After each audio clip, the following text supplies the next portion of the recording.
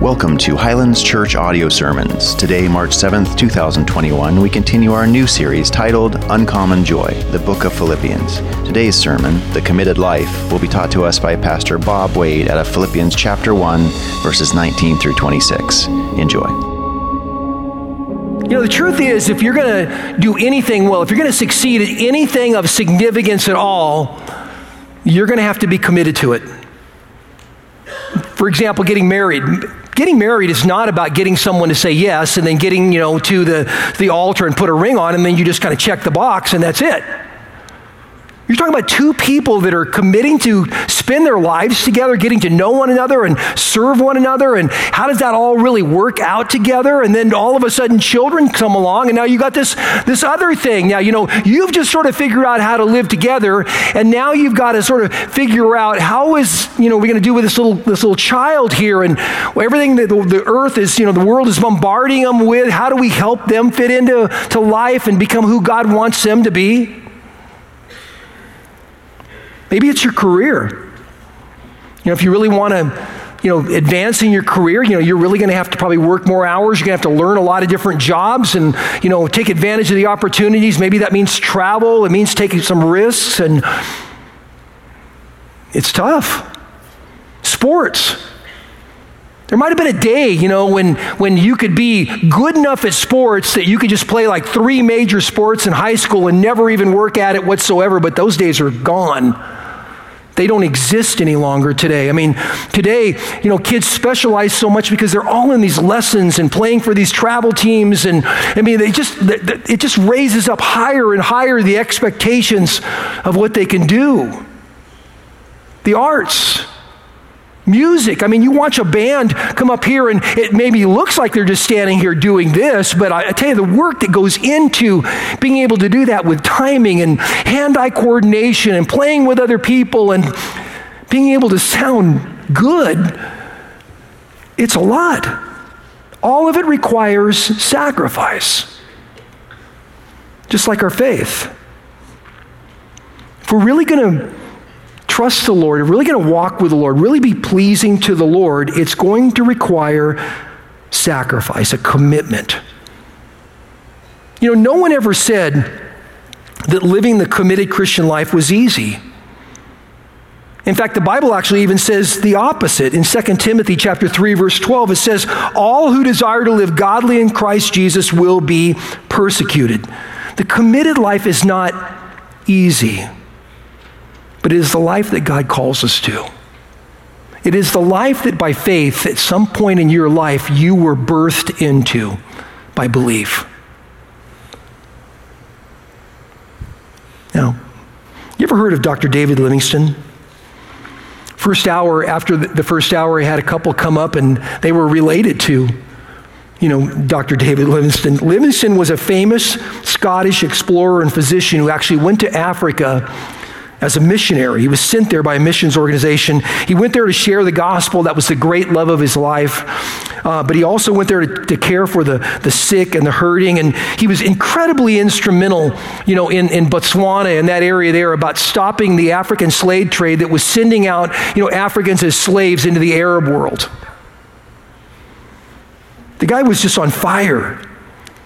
While he was there, the mission agency that sent him out, they wanted to get involved. They saw what was happening. He was going from sort of tribe to tribe and village to village, and he would go there and he would work really hard to learn how to translate the scriptures into the language of the people. And so the missions agency decided what we're going to do is we're going to send more people out to help him in the translation process. So they sent him a letter and they said this, have you found a good road yet where you are? If so, we want to send others to join you. Livingstone wrote back, if you have others who will come only if we have good roads, I don't want them. I want only those who would come if they have no roads at all. That's commitment. For Livingstone, the committed life included the sacrifice of leaving the comforts of home. The passage we're going to be looking at this morning in chapter 1, verses 19 through 26, sort of gives us a picture of the committed life through Paul's eyes. It's not the life that every person who says they're a Christian lives, but it should be. Paul's going to introduce a brand new word here too, the word hope. You know, if you take that word hope, and if I just, off the top of my head say, well, what's the typical human, what does that word really mean? Most of us would probably say wish. I hope, I wish. It's kind of like buying a lottery ticket. Well, I hope I win, but we don't believe we will, right? The biblical definition, though, is way different than the human, definition of the word. The biblical definition of hope is trust. It's a confident expectation. Paul will use this word regarding his goal, and his hope is to honor God with his life, or even potentially, if it comes to that, his death. Now, you got to remember the context here is that Paul is in a tough spot. His hope could have easily been sapped. He's in prison. Can't be happy about that. Can't be happy about being chained up and never been able to choose the things of your life. Never been able to choose where you want to go, who you want to be around. Never been able to choose, what you want to eat. Can you imagine in this day and age, you having to eat the same thing, the same slop that they decide they're going to give you every single day? Plus, we know that from the passage that there were people, at least last week we saw there were people that didn't like him. In fact, they hated him. And then he suffers from loneliness. I mean, we know from other books that there were times that Paul would write, and he said, I just long to see you. I mean, he's lonely. He's locked up. But Paul is committed to Jesus, and his love for Christ would lead him to live a committed life, regardless of the cost. So let's jump into the passage here. Why don't you follow along with me as I read, starting in verse 19. Paul writes, and he says, "For I know that through your prayers and the help of the Spirit of Jesus Christ, this will turn out for my deliverance, as it is my eager expectation and hope that I will not be at all ashamed, but that with full courage, now as always, Christ will be honored in my body, whether by life or by death. For to me to live is Christ, and to die is gain. If I am to live on in the flesh, that means fruitful labor for me. Yet which I shall choose, I cannot tell. I am hard pressed between the two. My desire is to depart and to be with Christ, for that is far better, but to remain in the flesh is far more necessary on your account. Convinced of this, I know that I will remain and continue with you all for your progress and joy in the faith, so that in me you may have ample cause to glory in Christ Jesus because of my coming to you again." Now, what Paul's going to do here is going to give us three aspects of the committed life. The first thing he's going to tell us here in verses 19 through 20 is the committed life is marked by confidence. It's marked by confidence in Jesus. Go back to verse 19. He says, "For I know that through your prayers and the help of the Spirit, it will turn out for my deliverance." In other words, Paul believes that God is going to deliver him. He's confident at. But remember, where he's at is not really a good place. He doesn't have the choice to leave there. He's in prison. And by the way, the person that he will go before, the emperor that he'll go before, the Caesar that he'll go before, is Nero. Now, if you know anything about history, you'll know that Nero is really famous for, first of all, hating Christians. He would take Christians and he would tie them up to posts, and he would put tar on them, and he would light them on fire and use them to light up his Christmas parties. And yet Paul still believes I'm going to be okay. He's so confident, and you see why. In verse 19, he gives two reasons. He says, first of all, I know that through your prayer, so in other words, he mentions here is, look, I know the church is praying for me. You know, I got to be honest with you, that is a great encouragement. When someone says to me, hey, Bob, I just want you to know that I'm praying for you, I can't tell you, you cannot give me a better thing than that right there. If you're praying for me, if you stop literally and you come before the creator of the universe and mention my name, I'm pretty happy. That's about as good as it gets. I believe God uses the prayers of his people. in a very powerful way. And so here's Paul knowing, he says, look, I've got this confidence because I know that people are praying for me, but I also know that the Holy Spirit is at work. And Paul would be a guy that he's experienced the Holy Spirit working before. He knows that the Holy Spirit has delivered him at times in his life when things were not good. In fact, keep your finger here and go back to 2 Corinthians chapter 11 for a minute. 2 Corinthians chapter 11, just a few pages over. Starting with verse 24, listen to what Paul has to say here about what he actually went through here and that God would ultimately deliver him from. He says, 5 times I received at the hands of the Jews 40 lashes less one, in other words, 39 lashes. 3 times I was beaten with rods, once I was stoned. 3 times I was shipwrecked. A night and a day I was adrift in the sea, on frequent journeys and dangers of rivers, dangers from robbers, dangers from my own people, dangers from Gentiles, dangers in the city, dangers in the wilderness, dangers at sea, dangers from false brothers, a lot of danger, right? In toil and hardship through many sleepless nights, in hunger and thirst, often without food, in cold and exposure. I mean, obviously, this guy has been through a lot, and yet God has always delivered him. And in verse 20, he tells us that it's his hope, his trust, that God will do it again. Now, how does that happen? How do you develop that type of trust in God?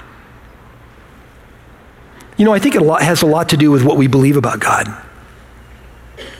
For example, if you're sitting here and you think, well, you know what, I've prayed before, but I just kind of feel like God doesn't listen to my prayers. It's probably going to be very difficult for you to have faith and trust and hope.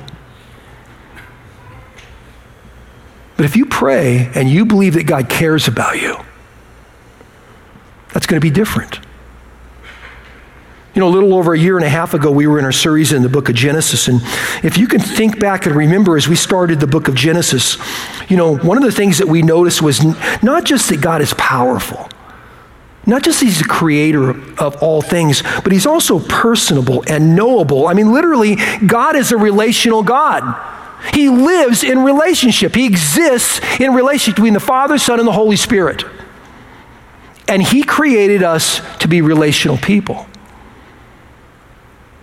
to have a relationship with him. Paul believes that. He believes that God created him to know him. In his mind, he believes that God then wants the best for him. He wants a relationship. He wants to be close to him. In fact, he would go so far as to say God would even use tough situations and circumstances, any circumstance for that matter, in their life to bring them closer together. In Romans chapter 8, verse 28, he says, we know that for those who love God, all things work together for good to those who are called according to his purpose. So God even takes difficult things in life and shows him that he's at work, that he cares about him. And so in verse 19, Paul says, I know this will turn out for my deliverance. In other words, Paul believes that. By the way, that word deliverance there is the Greek word soteria. If you have ever been to, the word means salvation. That's how we translate it a lot of times. If you ever been to Bible college or seminary, one of the main theology classes you would take would be soteriology, and that study of salvation. But it also means deliverance, and that's how God uses it here, so don't get lost on it. Paul's point is this present situation, him being in chains, is temporary. Verse 20, longer, he says, one way or another, God is going to deliver me, either by release from jail or by being released from this life. But it's pretty clear if you look at verse 19, he's expecting he's going to be released from prison. Now, the second thing he's going to say here is the committed life is guided by a creed. Guided by a creed. Look what he says in verses 20 and 21. As it is my eager expectation and hope, I will not be at all ashamed, But with full courage, now as always, Christ will be honored in my body, whether by life or by death. For to me to live is Christ, and to die is gain. In other words, verse 20 says it, his hope, his confidence is he's not going to be ashamed of his testimony of Christ, that Jesus is going to be exalted, honored in his physical life. You know, when I first read that, I think, I started asking around for people, how do you think that happens? And a couple of different people actually said, well, do you think that that's really true? Do you think that God could be honored by your physical life? The answer is yes. Keep your finger here and go back to the left and go to Romans chapter 12. Romans chapter 12. Look at verse 1. He says, I appeal to you, therefore, brothers, by the mercies of God, to present your bodies as a living sacrifice, holy and acceptable to God, which is your spiritual worship. If it's worship, it must be a good thing. Go over to the right a little bit to 1 Corinthians chapter 6. Paul writes these words, and he says, starting in verse 19, he says, or do you not know that your body is a temple of the Holy Spirit within you, whom you have from God, and you are not your own, for you were bought with a price. Therefore, so it says, glorify God in your body. So absolutely, God can receive honor and glory for what happens in our bodies. So Paul's desire here is to live the committed life to honor God, whether it happens by his life in his body or it even happens by his death. And this wasn't just a new thing. It wasn't like, well, I'm getting old, so it's good if I die. I'm ready. 5 or 6 years before, he even wrote to the Philippians. He wrote something to the church, the elders in Ephesus. In Acts chapter 20, verse 24, it records it. It says this, but I do not account my life of any value, nor is precious to myself, if only I may finish my course and the ministry that I received from the Lord Jesus to testify of the gospel of the grace of God. I just want to live this life God called me to live. That's what I want. That's commitment. Now, that type of commitment is what will lead him to having a creed. The creed here is verse 21. Let me read that one more time for you. He says, for to me to live is Christ, and to die is gain. Many people that I know would say that is the most important verse in all the letter. For all basic purposes, this is Paul's mission statement. Now, I was trying to think, how would I explain what that really is? A mission statement is a little bit like a compass for my life that basically tells me where my energy and my schedule need to go. That's what it is. It's a compass for my life. Now, if you're going to succeed at anything, like I said earlier, anything of significance, anything that we feel is important, you're going to need that compass. You're going to need a plan. You're going to need a mission statement. And that includes our faith. Now, the question is, do you believe that your relationship with Jesus is important enough to adopt a mission statement of your own? See, I think we should. Let me give you an example. Go over to Matthew chapter 22. Matthew chapter 22, and we're going to look at verses 34 through 38. Now, let me set this up for you. Jesus here has just had a confrontation with two large sort of religious groups there, the Pharisees and the Sadducees. Okay. Now, in this confrontation, they sort of get shut down by him, and they decide they're going to send someone that's better at this debating thing than the rest of them, than the whole, up forward to see him. Verse 34 says, but when the Pharisees had heard that he had silenced the Sadducees, they gathered together, and one of them, a lawyer, asked him a question to test him. Teacher, which is the great commandment in the law? And Jesus responded, verse 37, it says, you shall love the Lord your God with all your heart and with all your soul and with all your mind. This is the great and first commandment. You ever wonder why you always see up there it says our mission statement on both sides, love God, love people, make disciples? It starts with the single most important thing that Jesus wants you to know. If you don't love me first, something is wrong. It starts with putting him first. In fact, verse 38, he makes it clear. It's the great and the first commandment. You're supposed to love God with everything that there is inside of us.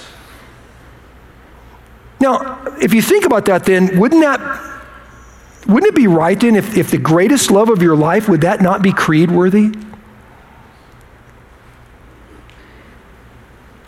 Paul thought so. That's why he would say, verse 21, for to me to live is Christ and to die is gain. Powerful statement. In fact, you want to know how really powerful it is? In the original language, the verbs aren't in the sentence in the original language. So if you take out the is, those are the verbs there. This is how it reads. To live, Christ. To die, gain.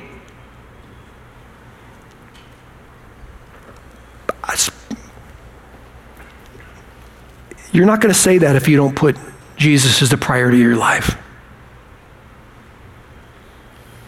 If Jesus is secondary, you don't say that.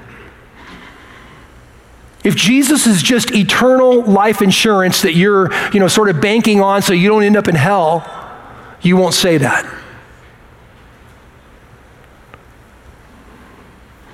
The only way you say that, the only way you make that your creed or your mission is if you actually love Jesus more than anything else.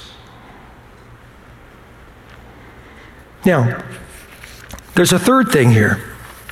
Okay. It's very clear here that when he wants to be clear here that our lives, when we really decide we're going to live a committed life, is our lives are marked by a confidence in God, and it's guided by a creed, a set of beliefs that just guide our lives. But thirdly, he tells us here in verses 22 through 26 that the committed life is fueled by a conviction. Look what he says in verse 22. He says, for if I am to live in the flesh, that means fruitful labor for me. Yet which I shall choose, I cannot tell. I am hard pressed between the two. My desire is to depart and be with Christ, for that is far better. But to remain in the flesh is more necessary on your account. Now, verse 22 through 24, what it does is it presents a dilemma for Paul. Do I live or do I die? Now, for most of us, that would not be a dilemma at all. Most people would say, hey, I don't want to die. I'm going to do everything I possibly can to hang on to life as long as I possibly can. You don't see that in Paul. And Paul's not a sadist. He's not hoping for death. But he's also not so enamored with this life that he doesn't think about the next life.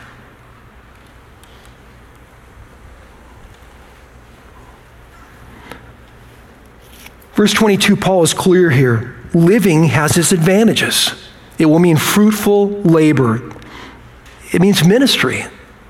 It's going to be serving. And he's torn between these two choices. In verse 23, he says, there's part of me that wants to depart, to die, and go be with the Lord, because everything I believe about being in heaven with him is better.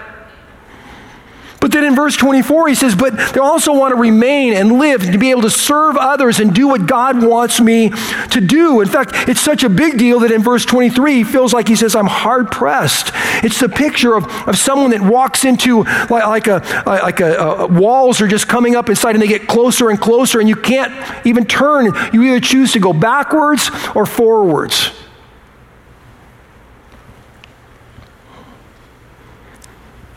But because Paul's number one desire is to live the committed life, he places the needs of others and the plan of God ahead of his own desire. God's agenda takes precedent over his agenda. And so verse 24, he says he will remain. It's more necessary on your account. Now, you know what that tells me is Paul here is acknowledging the fact that he has a purpose for being here in life. Now, I don't know if you've ever thought about this or not, but every single believer in Jesus has a purpose. In Ephesians chapter 2, verse 10, It tells us very clearly that we are his workmanship, created in Christ Jesus for good works, which God appointed beforehand that we should walk in them. God created us to be his servants. You say, well, what does that mean? It means if you are a believer and you're breathing right now, you have a purpose in life. You go, well, what is it? What's my purpose? I'm going to help you with that one. Here it is. It's always the gospel. Always. It's never not the gospel. I want to be clear about that. You say, well, look, wait. I don't have the spiritual gift of evangelism. I stumble with my words. I get nervous really easily. I'm not good like that. Couldn't I just, be the one that digs the ditches? Or can I write a check? Or, I'll help, I'll rock the babies, whatever. What is it you want me to do? Listen, God's going to spiritually gift you for all of those things, and that's great. You may not have the gift of evangelism. That's awesome, wonderful. Do what God's made you to do, but you carry around with you by birth, spiritual birth, the gospel. That story is the life-changing story of all time. That belongs to every single believer. Every believer. The gospel is always a part of our purpose, and if it isn't, you're not living the committed life. In fact, let me take it even a step further. I almost didn't even want to say this, but in Luke chapter 19, verse 10, such an important verse in the Gospels. You know why? Because it tells you Jesus' mission verse. Jesus' purpose. Tells us that the Son of Man came to seek and save that which was lost.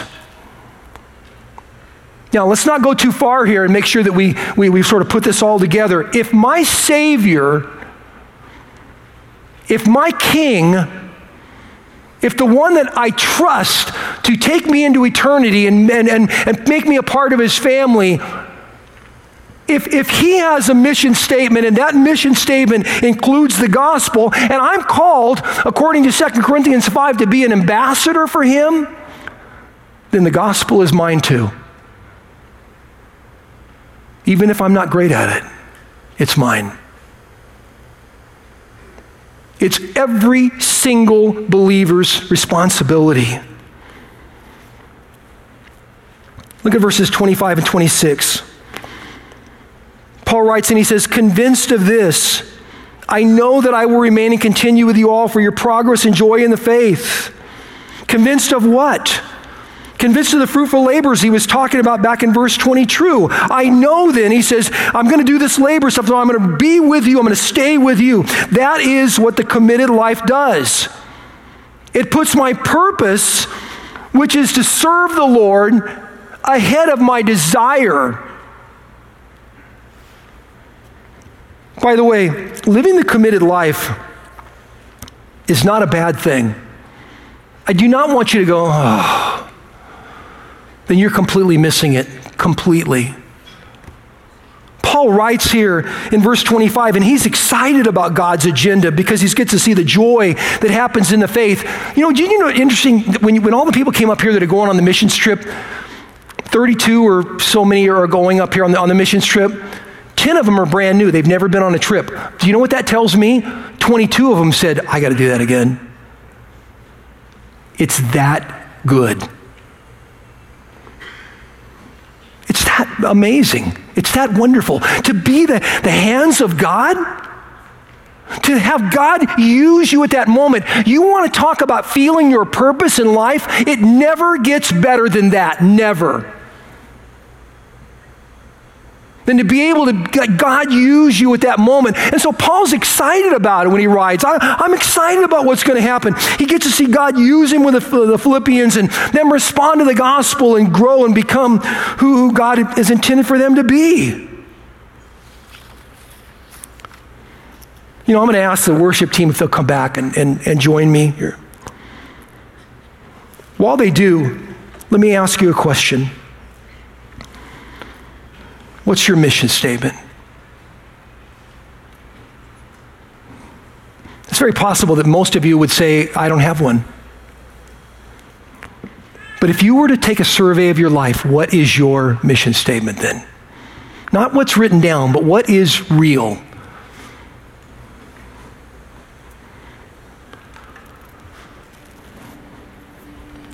Paul's mission statement here, for to me to live as Christ, to die as gain. If you don't have one, could I encourage you, this is a great place to start. A great place to start. It doesn't matter how old you are or how young you are.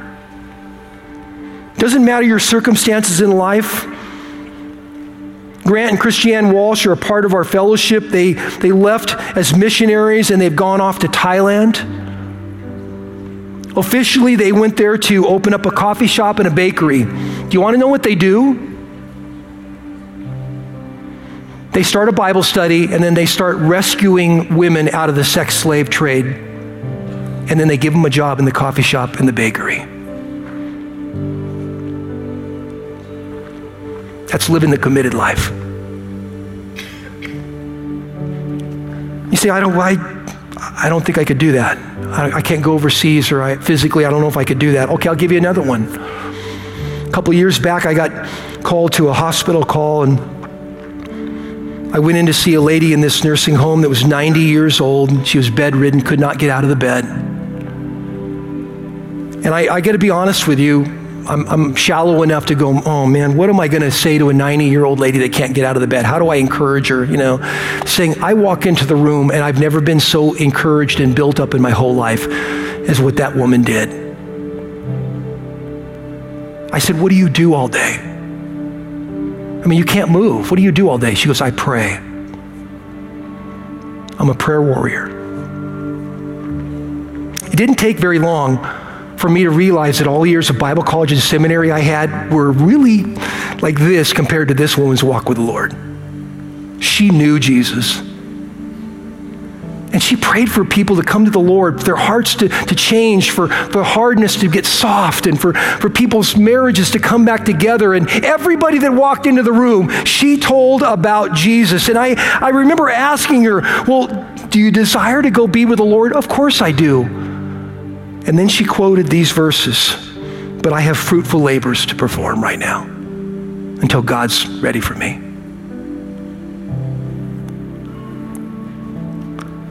She's living the committed life right now. Different maybe than the Walshes are living, but just as committed. So here's the question, what about you? What does your mission statement in life say? Please tell me that it's more than just, hey, I just want to retire peacefully on a small street and vacation for the rest of my life. I'm not sure that that's why Jesus came to die on a cross for us to do that. Nothing wrong with retiring as long as you retire with the idea of, it just gives me more time to tell people about Jesus. Then that's okay. What is your mission statement? What does the committed life for you look like? Would you pray with me? Father, would you move in our hearts in such a way that we cannot use the convenience that this world puts around us to escape you. But because we love you, Lord, and we know that you love us, Lord, help us to wrestle with who you want us to be so that we might honor you with all the days of our lives. It's not something that we did in the past and we don't do anymore, but we honor you with everything that we have. Would you move in our hearts in that way, Lord, in Jesus' name, amen. Listen, I cannot tell you what your exact purpose entails fully, but I can tell you that it entails the gospel. It's that important. Don't miss what happens when God is doing something amazing and you get to be there and a part of it all. You don't want to miss that. It's important then at that point that you come along and this commitment that you have, it's marked by a confidence in the Lord. It's guided by a creed. It's fueled by conviction. It will change everything in your life. And so I have one thing I'm going to ask you to do this week. I'm asking you to get on your knees every single day, multiple times a day if you can, and ask God one question. The question is not, do you want me to live the committed life? The question is, how, God, do you want me to live this committed life? You show me how, and I'll do it. And you know what? I believe God will bless you in ways you have no idea. You're going to feel the satisfaction of being a worker in God's kingdom exactly like you were created to be. God bless you. Love you all. Have a good day.